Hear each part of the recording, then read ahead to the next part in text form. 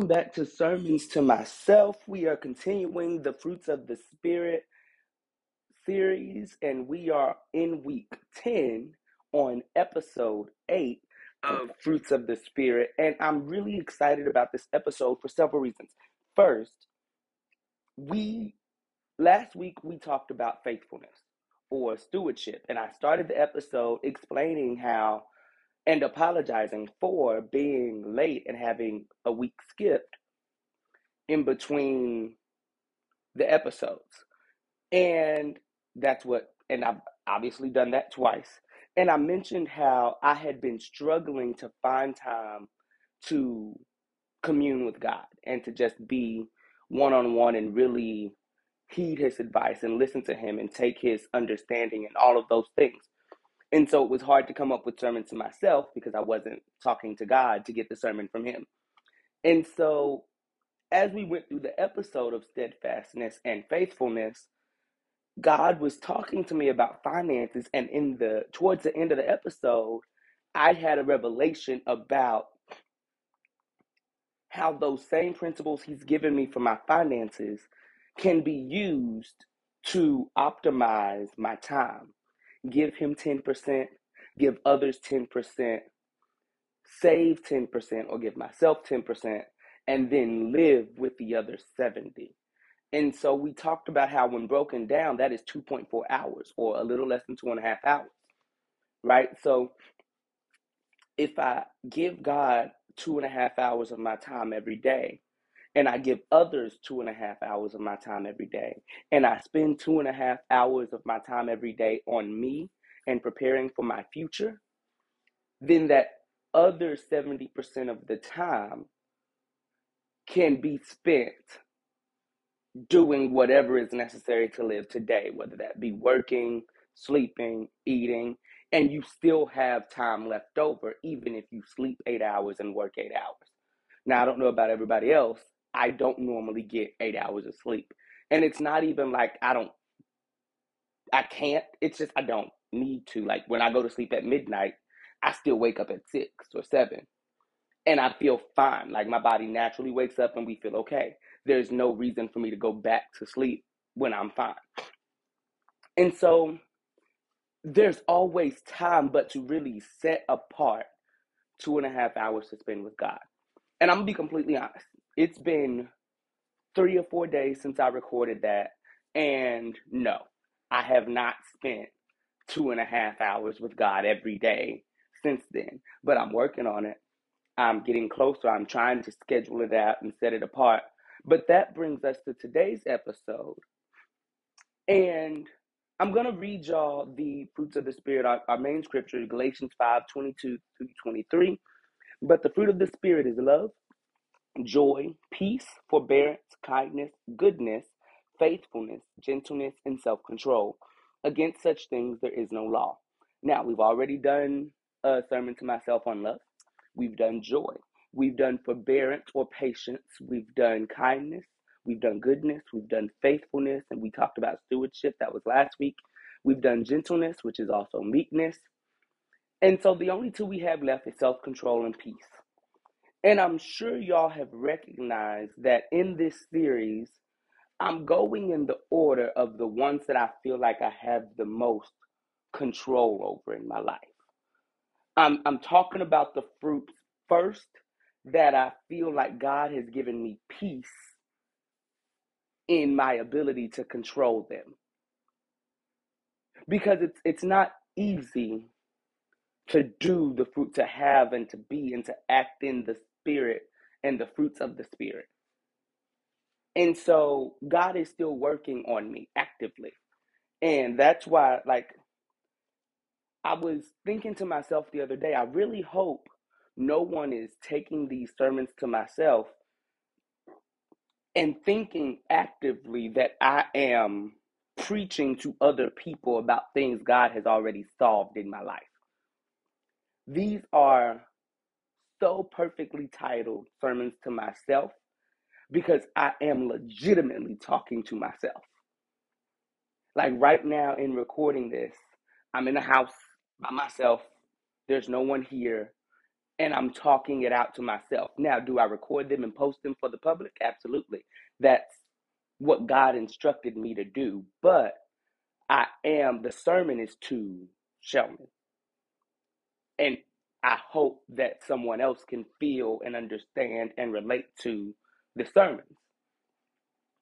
But as you noticed, as you saw last week, a lot of these sermons to myself are active revelations for me to better myself.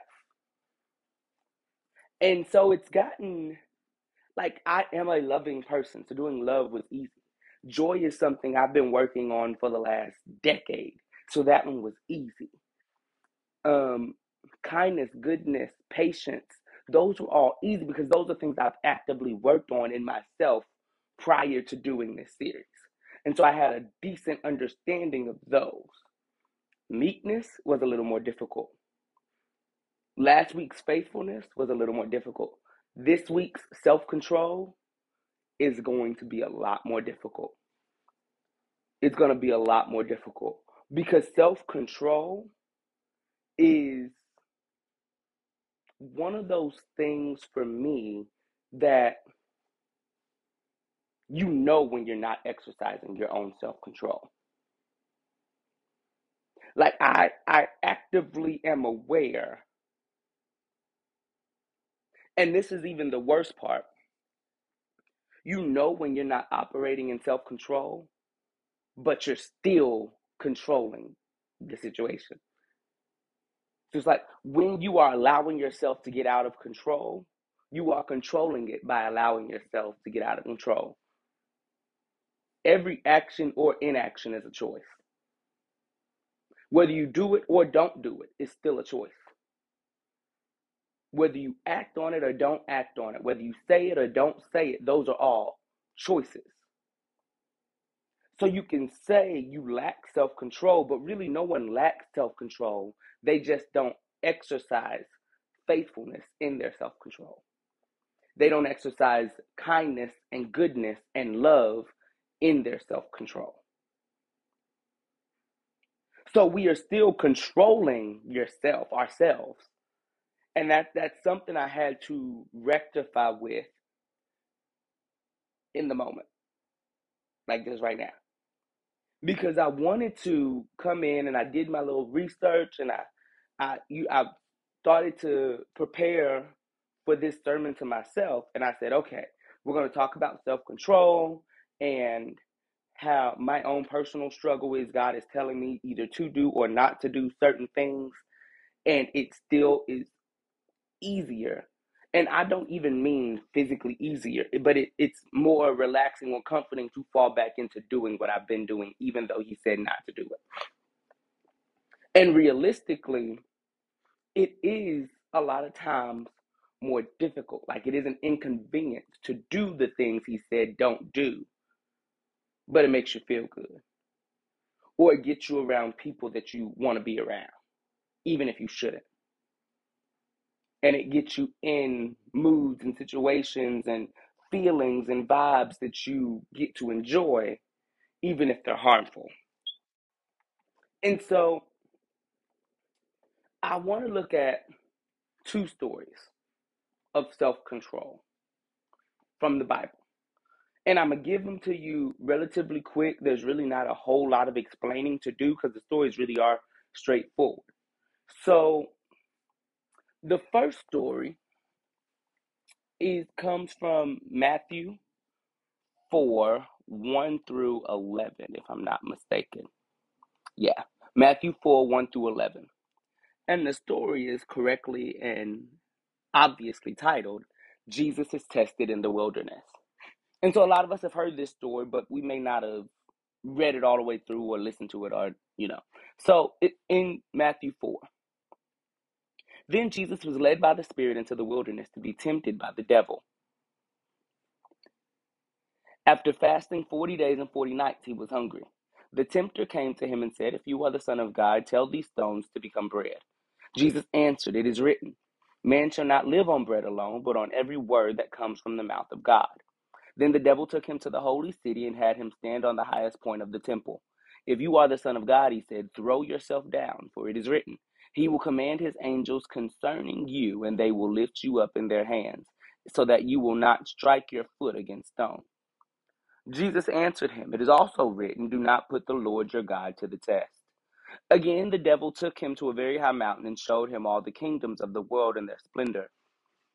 All this I will give you, he said, if you will bow down and worship me. Jesus said to him, away from me, Satan, for it is written, worship the Lord your God and serve him only. Then the devil left him, and angels came and attended him. So I want to focus in this story. And I said I wasn't going to sit on it long. I wasn't going to do too much explaining and all of the things. And then I reread it one more time, reading it out to y'all. And like I told y'all, this is an active sermon to me. And so when God tells me something, I have to make sure I tell myself. The first sentence of this scripture, then Jesus was led by the Spirit into the wilderness to be tempted by the devil. And I said, what? Like, I know when I was reading it, y'all heard that pause because it hit me. I thought Jesus was in the wilderness doing his 40 days of fasting and praying. And at the end of it, the devil came to him. That's not what the scripture says. The scripture says Jesus was led by the Spirit into the wilderness to be tempted by the devil. Like that was the purpose of him going into the wilderness. And it wasn't God told Jesus to go to, no. It said the Spirit led Jesus. So if we go back to our very, very first series, Stay Ready So You Don't Have to Get Ready, when we talked about wait on the Lord, wait again, I say, and we really emphasized wait on him or wait for him so that you can stay with him. Jesus is with the Spirit, and the Spirit took him into temptation. And that really hit me because I spend, and most of us spend, so much time trying to avoid temptation. But again, going back to that first sermon series, Stay Ready So You Don't Have to Get Ready, you don't get the crown of life until you're tested.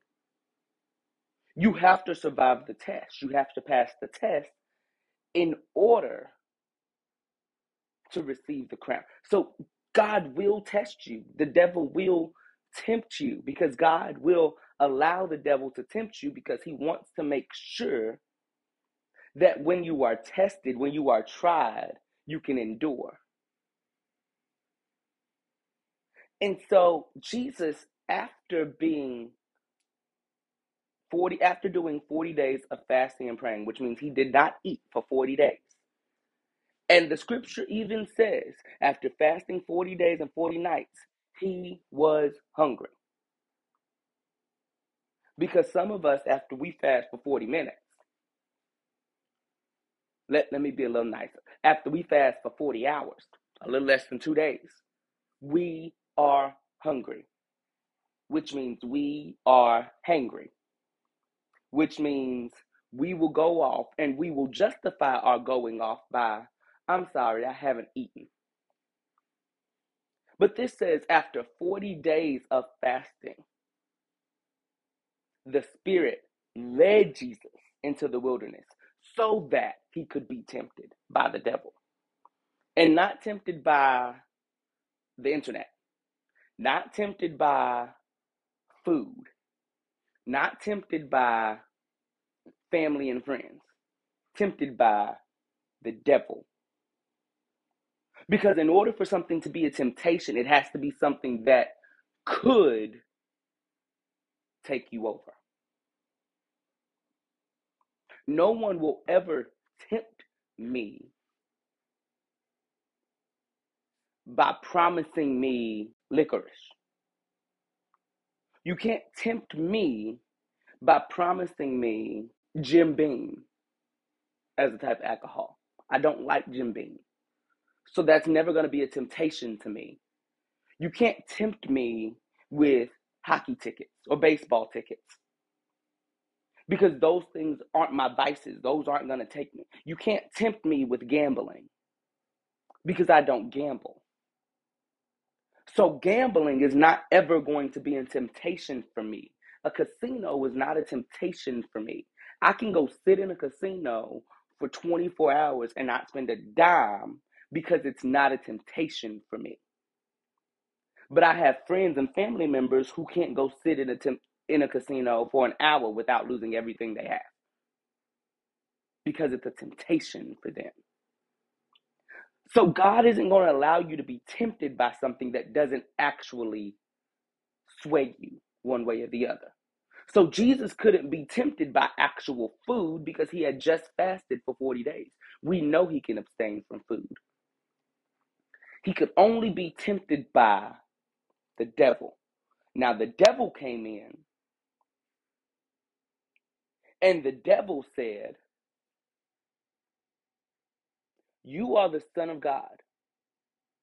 Or if you are the Son of God, if you are who you say you are, I know you're hungry. Tell these stones to become bread. Now, here's my thing, right? Just logically thinking. If it was that simple, if all Jesus had to do was tell the stones to become bread, and we know it is that simple, Jesus could have.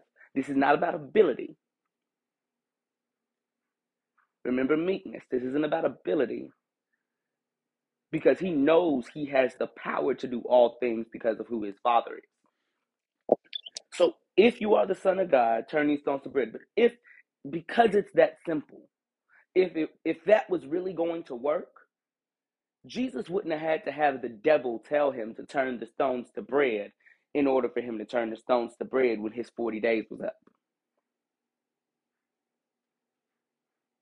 See, after the 40 days, Jesus fasted his 40 days. The devil doesn't have to come to say, now make this stuff edible so that you can sustain yourself.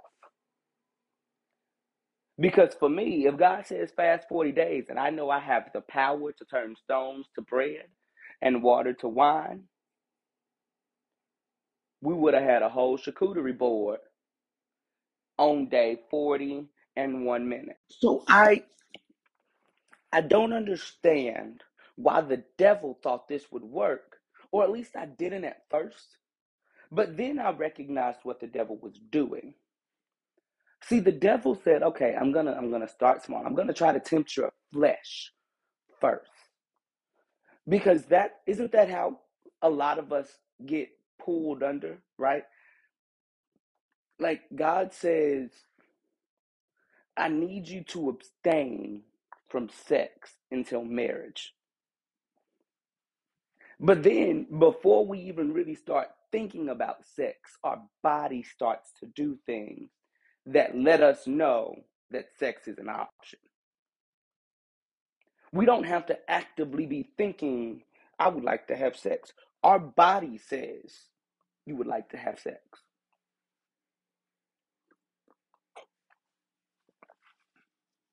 So, Satan tempted Jesus' flesh first. You're hungry. If you're the Son of God, turn that stone to bread. Feed yourself. Really, really make it equitable for you to live. And Jesus' reply is not, I'm not turning that stone to bread. I don't have to prove nothing to you. You ain't nobody. He didn't do that. And that's super important to me because he exercised self-control in not just not turning the stone to bread, but also in the way he refused. He said, "It is written, man shall not live on bread alone, but on every word that comes from the mouth of God." So Jesus didn't even reply to Satan. He let God reply to Satan. Because Satan said, I'm going to tempt you with food because you're hungry. So I'm tempting your flesh with sustenance because you're hungry. So if you're the Son of God, Give your flesh some sustenance because you can. And instead of Jesus saying, no, I'm not doing that. Or instead of Jesus saying, I don't have to prove to you that I'm the Son of God. Or instead of Jesus saying, I've done 40 days, so I could do 41, no problem. It ain't no thing. You must not know who I am and who my God is. He simply said, but God already told me that man cannot survive on bread alone. You're asking me to turn this into something that won't even help me survive. But what will help me survive is every word of God. See, God already told me. God already wrote it down for me that man shall not live on bread alone, but on every word that comes from the mouth of God. I don't need bread to survive, but I do need the word of God. So I'm going to just keep focusing on that because he told me to fast. So I'm going to just keep focusing on the word of God. I'm going to keep doing what God has already told me to do, and I won't be tempted by what you're telling me to do.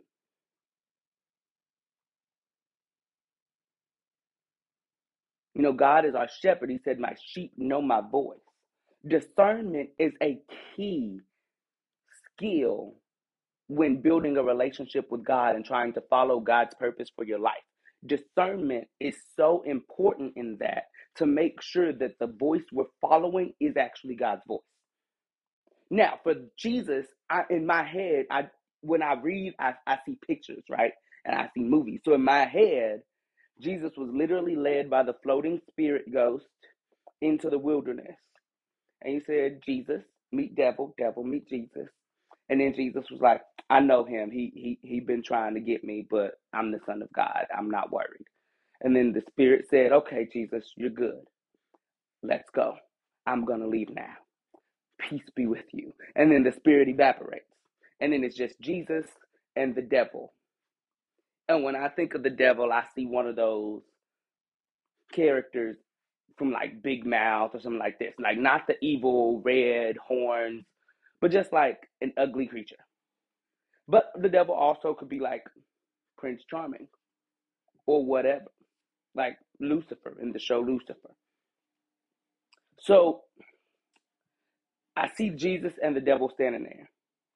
And the devil points at the stone. If you're the Son of God, turn that stone to bread. And Jesus stops and he looks at him. And he looks back down at the stone. And he doesn't even look back at the devil. It is written that man should not survive on bread alone, but on every word that comes from the mouth of God. And then he never looks back up at the devil. And then the devil snaps. And they go to the holy city. And it says, then the devil took him to the holy city and had him stand on the highest point of the temple. So they're on the highest point of this temple, and the wind's blowing, and they're just standing there, and they're looking down. And he says, okay, now I'm going to tempt your mind with physical pain, right? The fear of falling. So I tempted your flesh with need, what you need. Now I'm going to tempt your mind with what you're afraid of. And for Jesus, I'm assuming the pain, the fear isn't death, the fear is pain. At least in the devil's head. And so they're standing on this temple and the wind's blowing and everything around them's moving. And they see the horses and the buggies. I was going to say cars, but then I had to remember what time this was. They see the horses and the buggies of the people. And the devil says, if you are the Son of God, throw yourself down. And then he tries to beat Jesus. For it is written, he will command his angels concerning you, and they will lift you up in their hands so that you will not strike your foot against the stone. See, that's what I've learned. When you try to live Christ-like, and the reasons you start giving people for not doing what God has told you not to do, and you point them to the Bible, their retort usually comes from the Bible.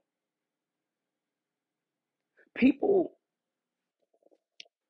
people who are completely against the Bible, a lot of atheists know the Bible really well. so that they start to use it against you. And everyone talks about beware of false prophets and this, that, and other. I don't even think it's about beware of people who try to use the Bible to hurt others. But it's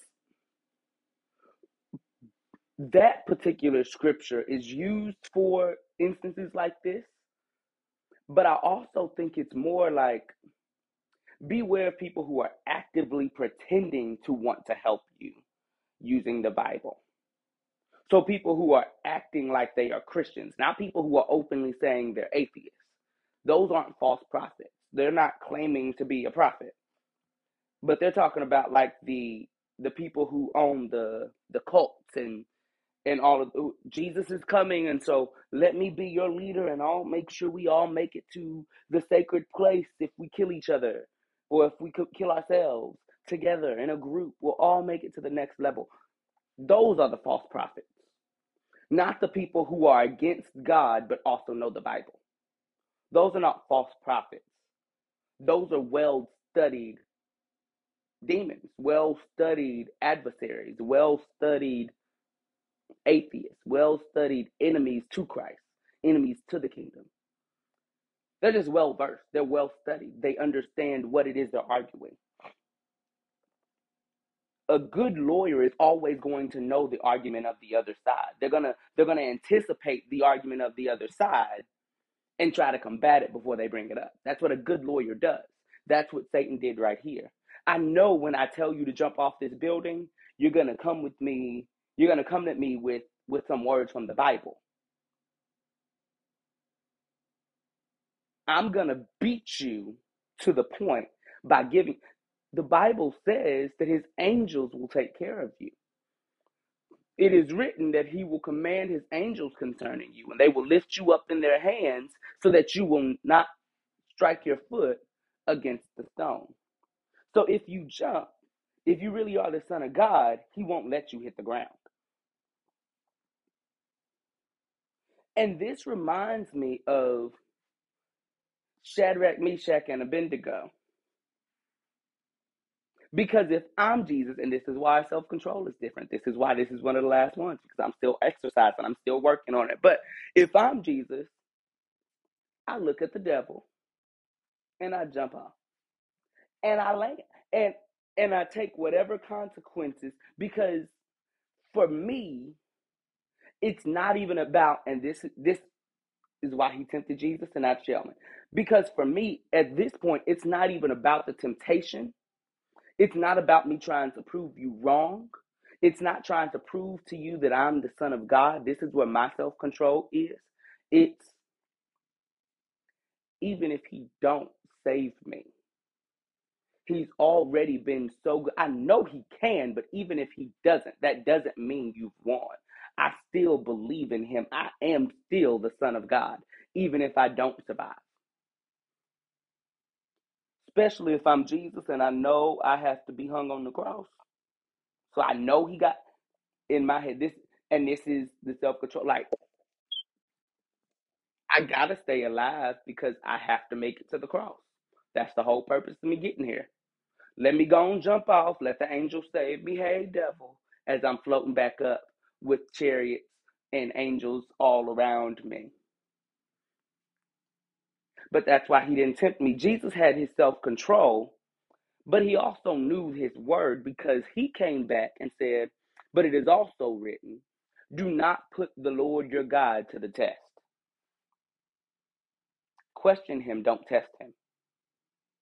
It's okay to ask for clarity. It's okay to ask for wisdom and understanding and discernment. It is not okay to test God. So I'm going to go and do this, and I know God told me not to, but I'm going to go and do it, and if he really loves me, he's not going to let no harm come my way, or Jesus is going to protect me while I'm out doing this stupid foolishness. He can, that don't mean he will. He can, that doesn't mean he will. See, Jesus said, yes, if I jump off of this building, my Father can save me. But he already said, don't test him. And jumping off of this building to force him to save me, that's not you tempting me, that's me tempting him. And he told me not to do that. So now you're trying to, you tried to tempt my flesh because I was hungry and you told me to make bread. Now you're trying to tempt my mind with fear. But even more than that, you're trying to tempt my understanding of the word. You're trying to tempt my faithfulness towards my Father. Do I believe everything he says? You're trying to tempt my relationship with him. Do I believe he loves me enough to save me? You're trying to tempt all of those things. Those are mind issues. Fear, love, connection, understanding. And so the devil said, okay, I couldn't tempt his flesh. He's made that strong, but that's just the fasting. Let me tempt his mind. Let me tempt his relationship with God. Let me tempt his confidence in God's ability to save him. Let me tempt the love that he believes God has for him. Let me tempt whether he understands the words that God is using. And again, Jesus didn't go off. Jesus didn't try to prove. He acted in meekness. He simply said, but it's also written, do not test the Lord. It's also written, do not put the Lord your God to the test. Now, there is one place where it says, and this is just me taking a small detour, there is one place where God does say, test me, and that's with tithes and offering. He does say in tithes and offering that you can test him. The specific scripture in Malachi 3 and 10, he says, bring the whole tithe into the storehouse, that there may be food in my house. Test me in this, says the Lord Almighty, and see if I will not throw open the floodgates of heaven and pour out so much blessing that you will not have enough room for it. So the one time Jesus does say, test me, is when he's talking about your tithe. He said, don't bring me part of the tithe. Bring me the whole 10%. Bring me the whole tithe. And in this, test me. Now, he test me in this. This is the one time you get to test me. And see if I don't pour blessings on you. So that's the one time. But other than that, it says, do not test. Do not put the Lord your God to a test. And so then, handsome devil and Jesus, snap fingers, move to the next place. And that's where he said, again, the devil took him to a very high mountain and showed him all of the kingdoms of the world and their splendor. So now I'm going to tempt you with a legacy. So I tempted your body. That wasn't good enough. It didn't work. So then I tempted your mind. Now I'm going to tempt your future. I'm going to tempt your legacy. I'm going to tempt your spirit, the thing that lasts forever. Would you rather have a soul or a spirit, or would you rather have legacy? Now, God has already promised you both. Satan can only give you one. But after he said that, he said, all of this, I will give it to you. Everything you see, all of the kingdoms of the world and all of their splendor, I'll give it to you if you will bow down and worship me. And I'd like to sit here and say, Jesus didn't say, I don't want all the splendors of the world. I don't want all the kingdoms. I don't want to rule everything.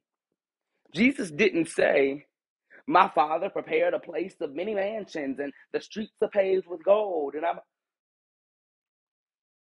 He didn't say any of that. All of that is true. But us as humans, we all, and maybe not we all, I would have looked at the devil and been like, You want to give me all the world, but God has given me the heavens and the earth. I feel like you short by a lot. How you how you gonna give me something that ain't yours? Like that, I would have been super smart alecky with the devil. Like he would have pushed me off the mountain. Like in real life, the devil would have pushed me off the mountain, and God would have had to come with his angels, lifting me back up to glory. Because you don't even own all the kingdom. Do you know who my daddy is? Like, do you know where I come from? Do you know that I've had conversations with my father where he's already told me not just what he's going to do for me, but what he's going to allow me to do for everyone else? And you think promising me people, I get to rule over people? Well, I'm already doing that. I get to have riches. My dad has supplied all of my needs. Do you not remember when I okay, I already do miracles. Who do you think I am? You're promising me people and riches, but I have power in my. You already know I can turn stones to bread. You don't think I can turn leaves to money? I don't need what you have. But he didn't say all of that. He said, "Away from me, Satan, for it is written, worship the Lord your God and serve him only." I can't bow down to you because the God I serve has already told me he is the only one I can serve. He is the only one I can worship. He's it. So I can't worship you for earthly things and then try to go to him for heavenly things. That's not how that works. He has promised me both earthly and heavenly things if I only go to him. You're promising me earthly things if I go to you. But what's going to happen after I die? Because I will die. Then what? You can't promise me eternity. You can only promise me life. Then the devil left him, and angels came and attended him. This is what really stuck out to me reading it this last time. Jesus said, "Away from me, Satan." The devil ain't say nothing back.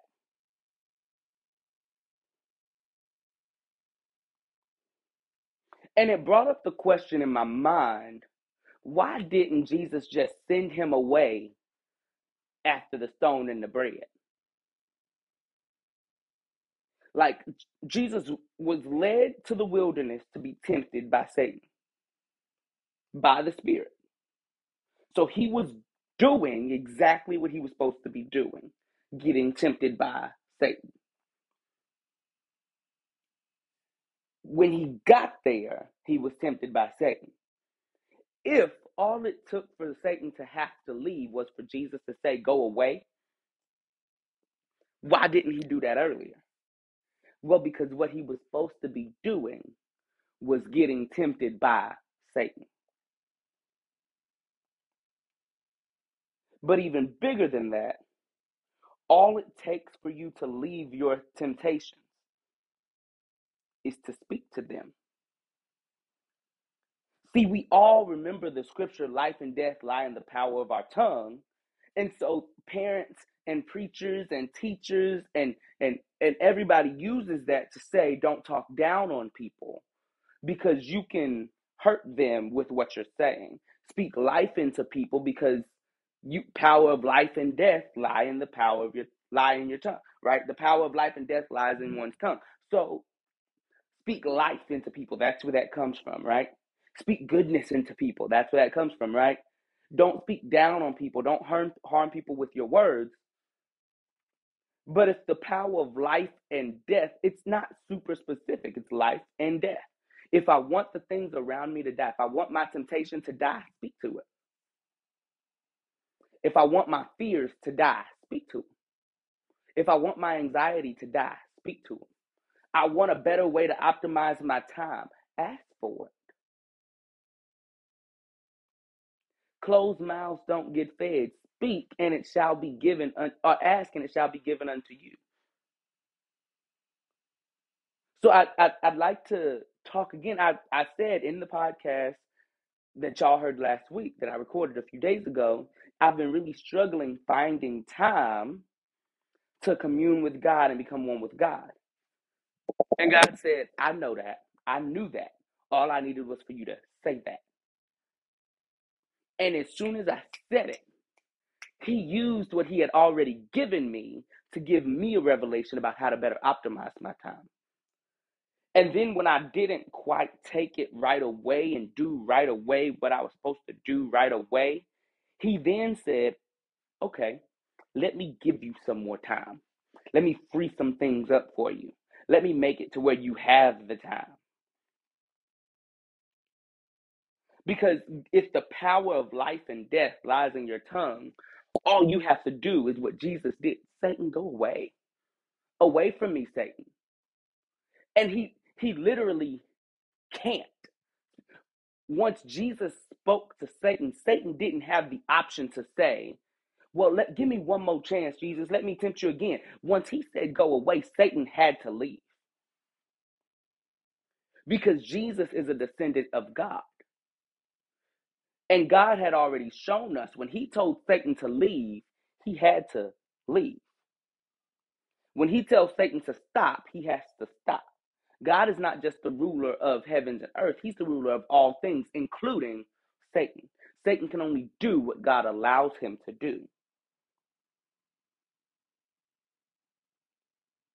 So there are certain things that God says, I could stop this, but I need you to be tested.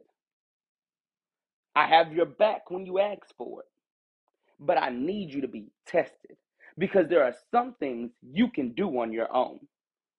And that's what makes this self-control. Because Jesus didn't ask God to send Satan away. Jesus told Satan to go away. See, that ate at me because I said, I've been thinking, I wish God would just take the temptation away. And God said, I don't have to take the temptation away. You can send it away. You have that power. I've given you. What does the scripture say? Let me go to it. In 2 Timothy 1:7.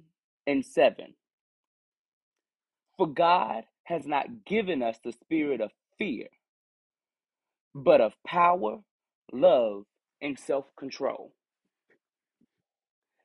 God has already told you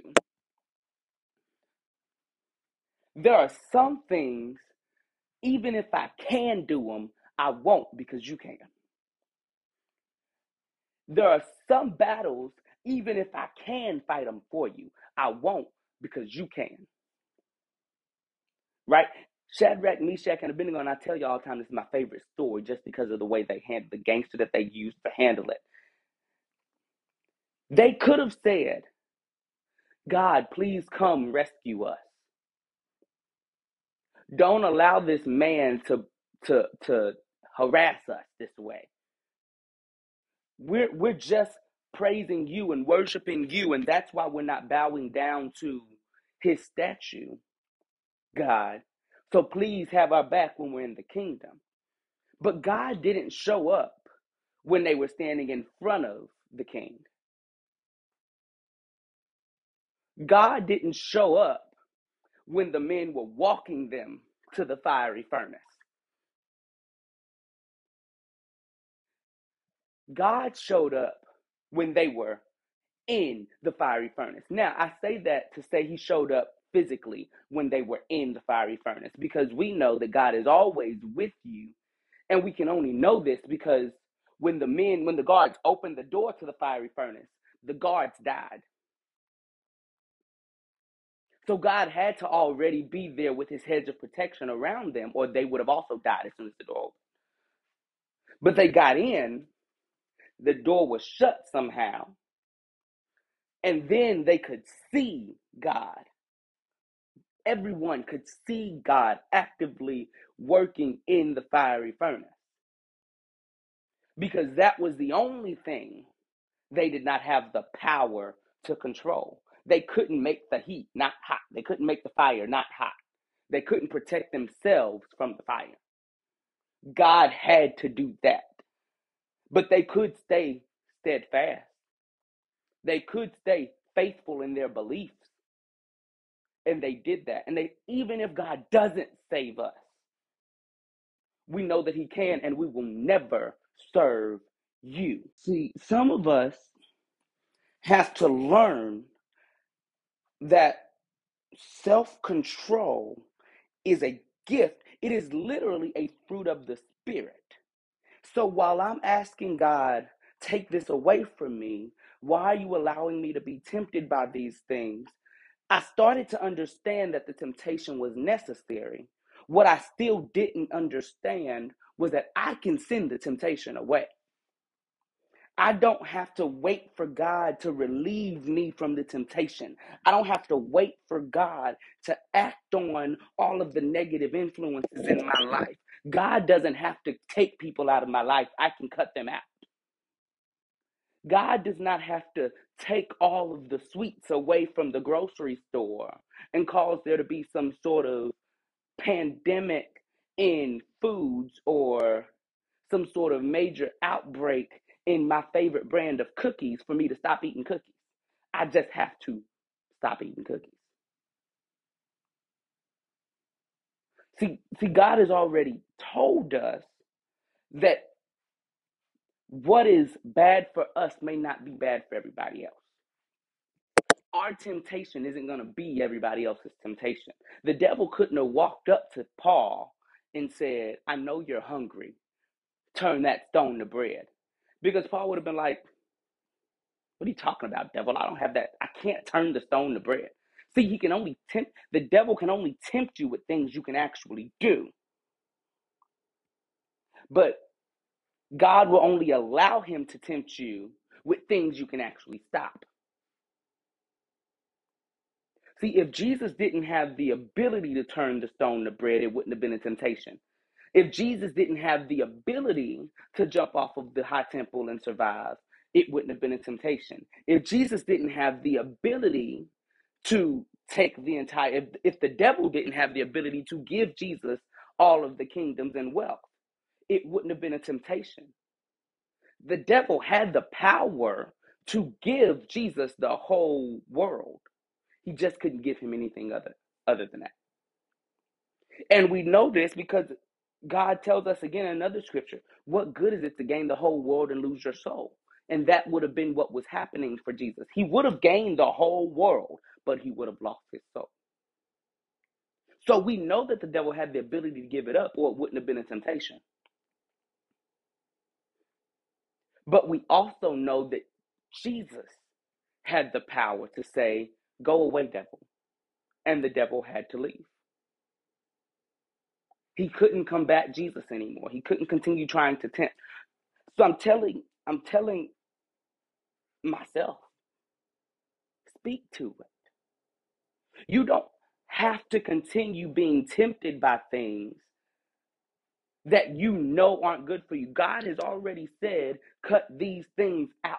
Stop doing these things. I may need to, every time I drive past North Park Mall, say, away from me, Satan. I will not be stopping at Great American Cookie today. Some of you may have to, every time you're in the mall, say, away from me, Satan. I will not spend money I don't have today. Some of you, every time you pass a casino, meaning say, away from me, Satan, I will not stop and bet money that could be saved for my child's future. Some of you may need to say, every time you pass a strip club, away from me, Satan, I will not give money to some poor girl who does not live in my house. Some of you may need to say, away from me, Satan, I will not continue that drug activity. Every time your plug messages you, y'all may need to start texting your plugs back. Away from me, Satan. Now, your plugs may be a little confused when you do it, but all you have to do is speak to it. And those are just the physical things. What about the urge? Some of you may need to look down at your pants and say, away from me, Satan.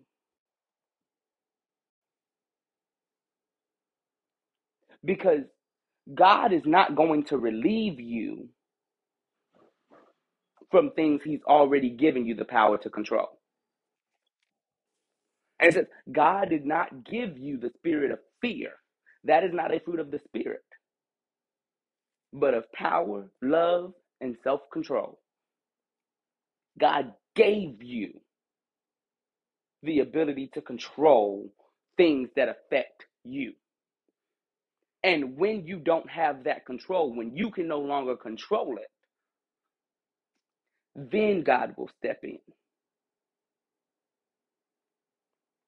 Our second story is another one I like because it kind of ties back to the first story we use for Stay Ready so you don't have to get ready.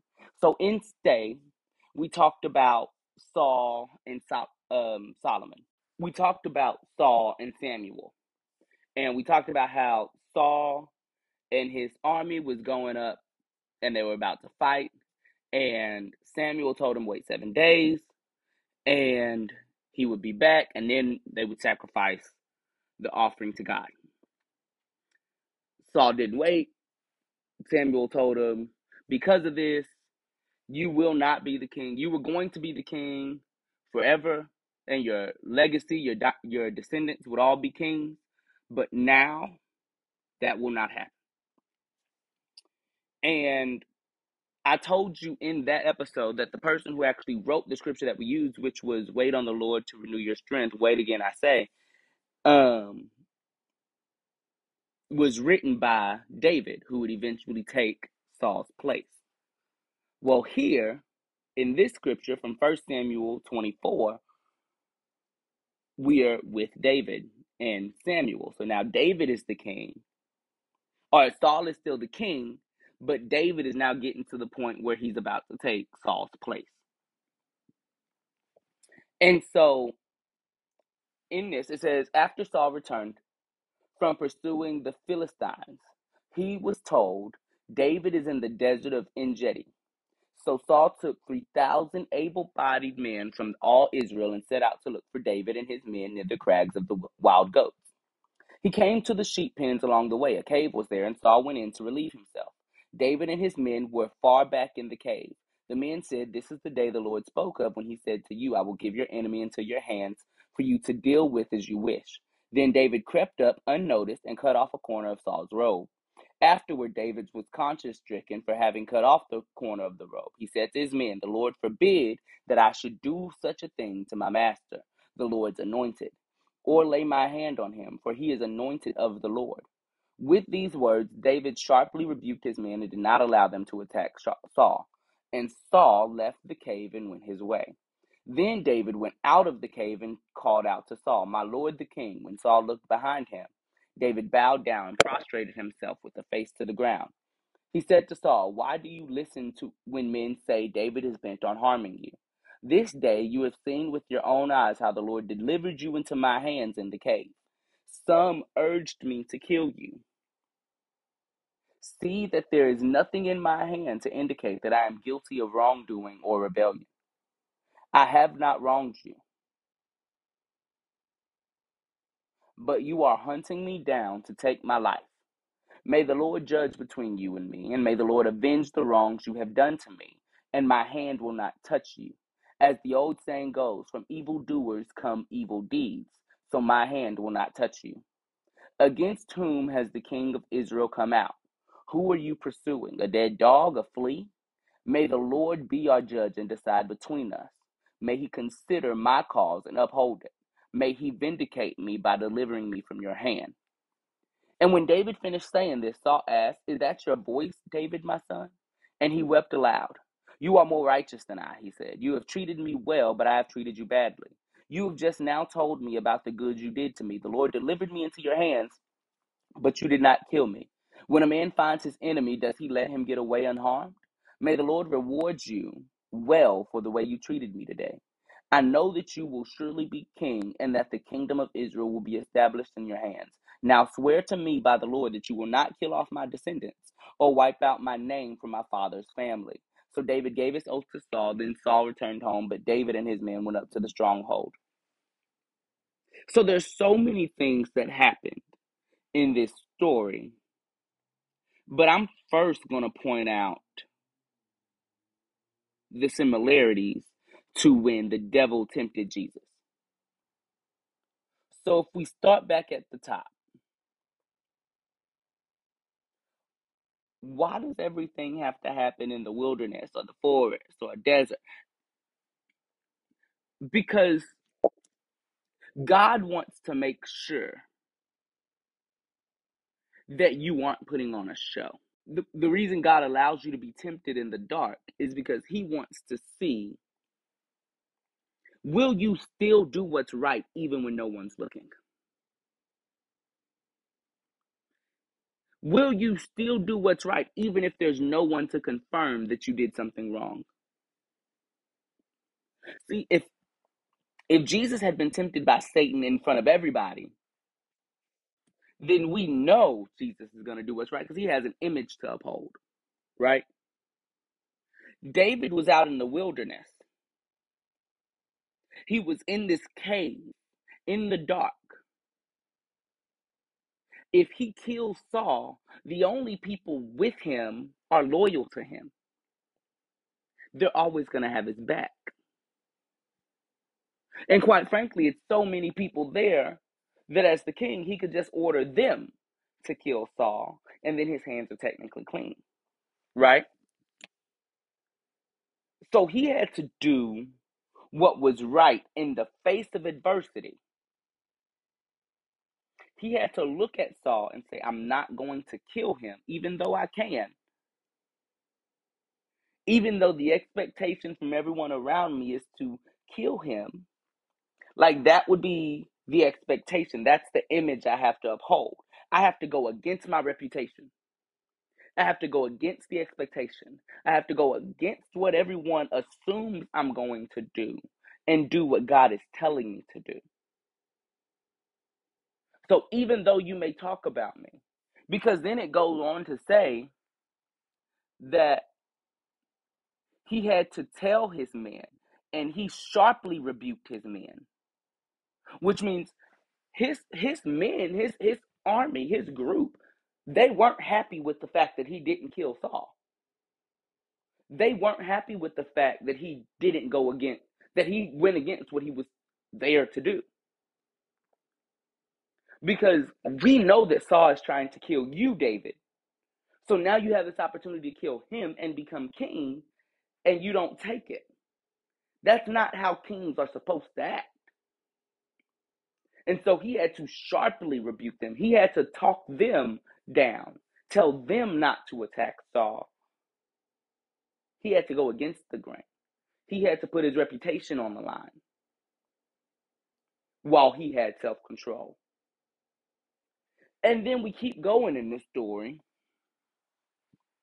And the men told him, this is the day the Lord spoke of when he said to you, I will give your enemy into your hands. See, the men are trying to use God's words against David the same way the devil tried to use God's words against Jesus. God told you this was coming. You should be prepared. This is exactly what God wanted for you. Now, David had a little less self-control than Jesus because he didn't just say, well, the God also said don't test him. He sharply rebuked them. But he did, the Lord forbid that I should do such a thing to my master. He gave him the words back because, as we said back in that first series, stay ready so you don't have to get ready. Saul was called by God. Saul was anointed by God. So no, David couldn't kill Saul because he was the anointed king by God. He was chosen by God. David was also just chosen to take his place. But that didn't mean that David had to kill Saul, even if he could. So again, I say, Sometimes it's only a temptation when you can do it.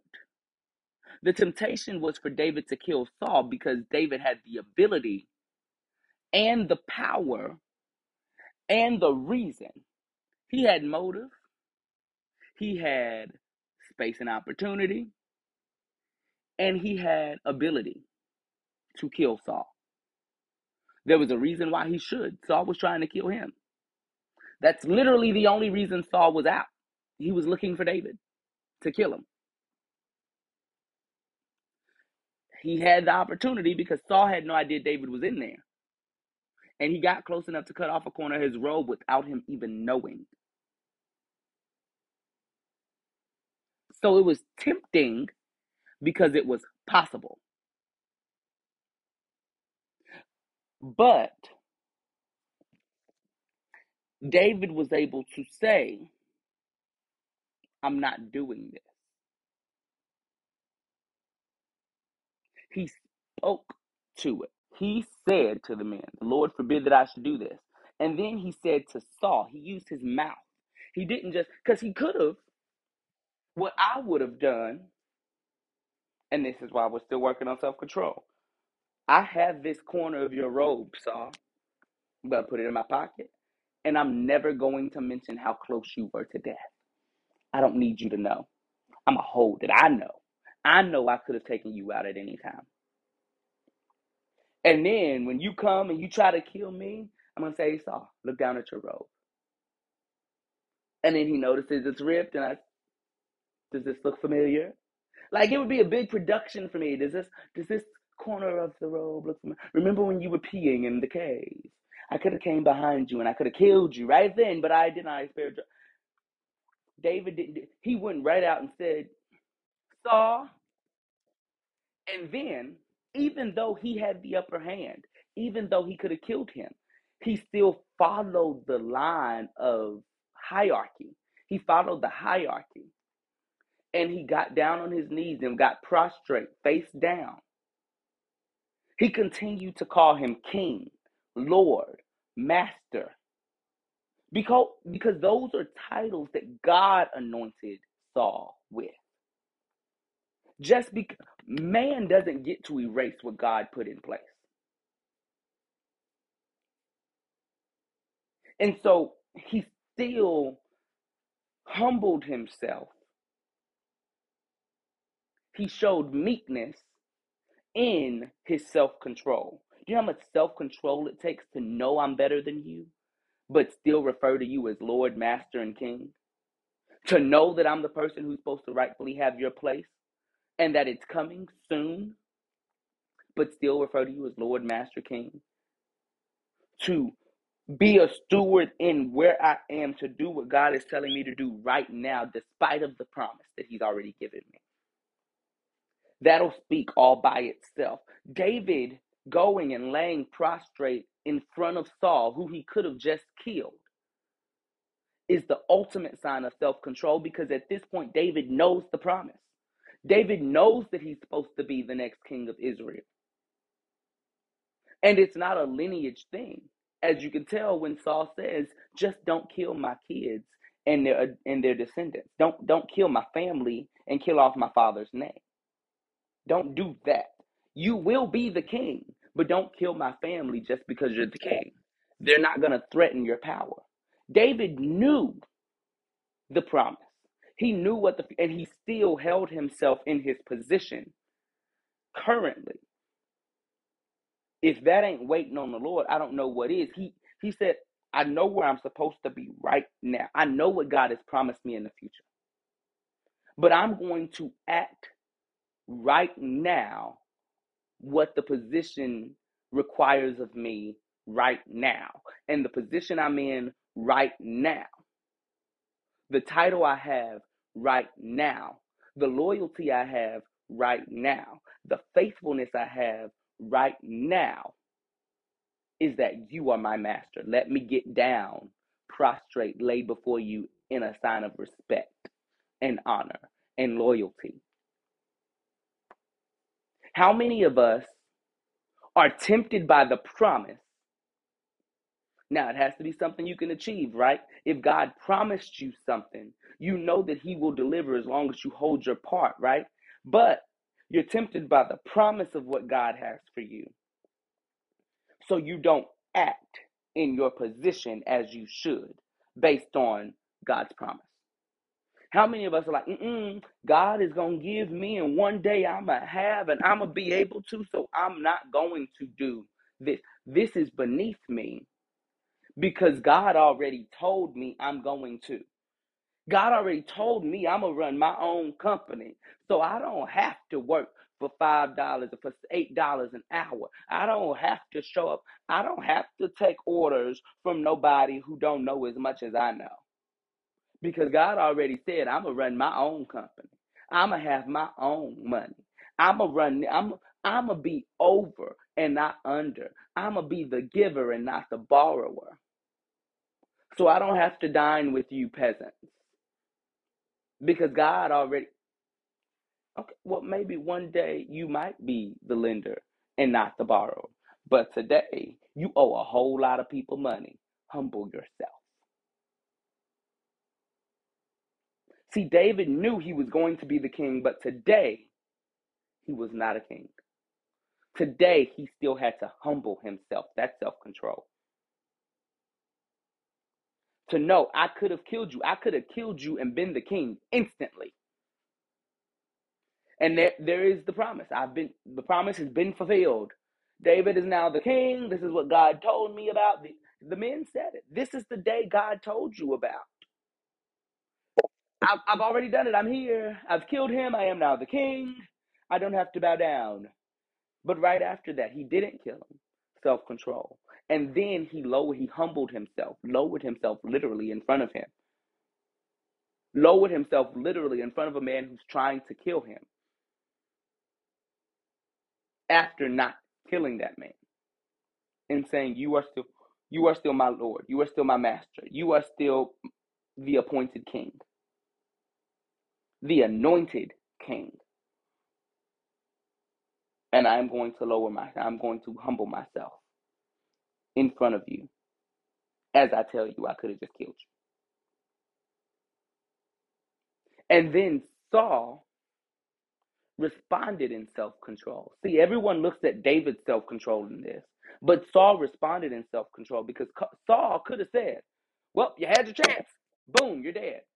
I guess not boom. Again, there are no guns, but stab, stab, stab, you're dead. Army attack. He is on the ground already. All you have to do is kill him. But he said, you can't possibly be my enemy. See, sometimes stopping and thinking rationally is self-control all on its own. I've been hunting you, trying to kill you. You had a chance to kill me, and you didn't. Rationally thinking, you can't possibly want me dead, or I would be dead. I see you have my robe in your hands, and I didn't feel you cut it. You could have killed me, and I would have woke up dead. I wouldn't have known no different. And you did it. You can't possibly be my enemy because you spared my life. When your enemy comes close to you, do you let them go unharmed? No. So I can't be your enemy. That's self-control. And then even more self-control. You are going to be the king. And this is why. You're better than I am. You are more righteous than I am. You follow God's word, which is, again, remember where Saul messed up, to the T. Even when opportunity is in front of you, you don't seize it, as I did. You've learned from my mistakes. That's why you're going to be the next king. But I only ask that you don't kill my family. See, he understood not just where he was in, I have the power. He didn't say you are the king today.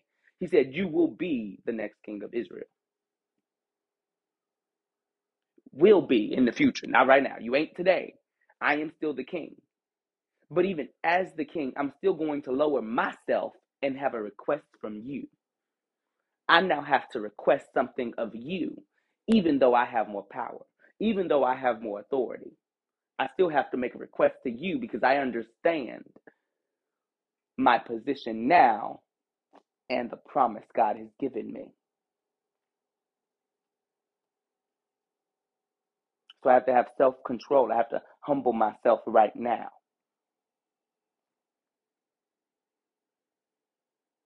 So as I said when I started this one, self-control is a lot more than what you choose to do or don't do, because either way, you've made a choice. You've acted in self-control. Whether you choose to control yourself or choose to allow yourself to do other things, it's all control. You don't lose control. When people say, I just lost control. No, you didn't. You just controlled yourself incorrectly. I just blacked out. Yeah, you gave your control away. You gave your control to alcohol. You gave your control to whatever drugs, whatever hallucinogen, whatever. You gave your control. That is self-control. You gave the control of yourself that you had. You willingly handed it off to someone or something else. That's not smart, but it's still self-control. I didn't mean to say all those things. Yes, you did. Yes, you did, because you said them. Words don't fly out of our mouth. We have to say them. Our vocal cords literally don't act on their own. We have to control them. Our hands, our feet, they don't act on their own. We have to control them. And even when, like medically, the spasms and the thing, those aren't out of, that is our body still controlling our body. Our mind controlling our body. And we know, yes, in the human realm of things on earth, there are medical conditions that, like you have Tourette's, where people literally can't control what they're saying. And words just fly out. Or you have seizures where you literally can't control your body and it convulses and things on it. But God has said He's giving you power, love, and self-control. And the hardest part for me of self-control is recognizing the promise, but being humble where I am. The hardest part of self-control is recognizing my surroundings, but controlling what God has told me to control. The hardest part of self-control is understanding the temptation and speaking to it. Away from me, Satan. It's some things this next week I'm going to have to walk around and say, away from me, Satan. I'm going to have to look at away from me, Satan. If you see me this week, if you see me in the next month, and you hear me just speaking to some things, away from me, Satan. No, I'm just trying to avoid temptation. Know that if I'm in a conversation with somebody and I say to myself, away from me, Satan, I may not be talking to the person. I may be talking to my thoughts. I may be talking to the words that are going filtered through my head. I may be talking to the anxiety I feel. I may be talking to the anger that's boiling up inside me. Because sometimes we just have to recognize this is something I can control myself. It's a fruit of the Spirit. I have to learn to exercise. The same way I have to learn to exercise love and peace and joy and patience and kindness and goodness and meekness. The same way I have to exercise those, I have to exercise self-control. I have to say to myself, we're not going to do that. I have to say to myself, you can leave here. And I have to say to my temptation, away from me, Satan.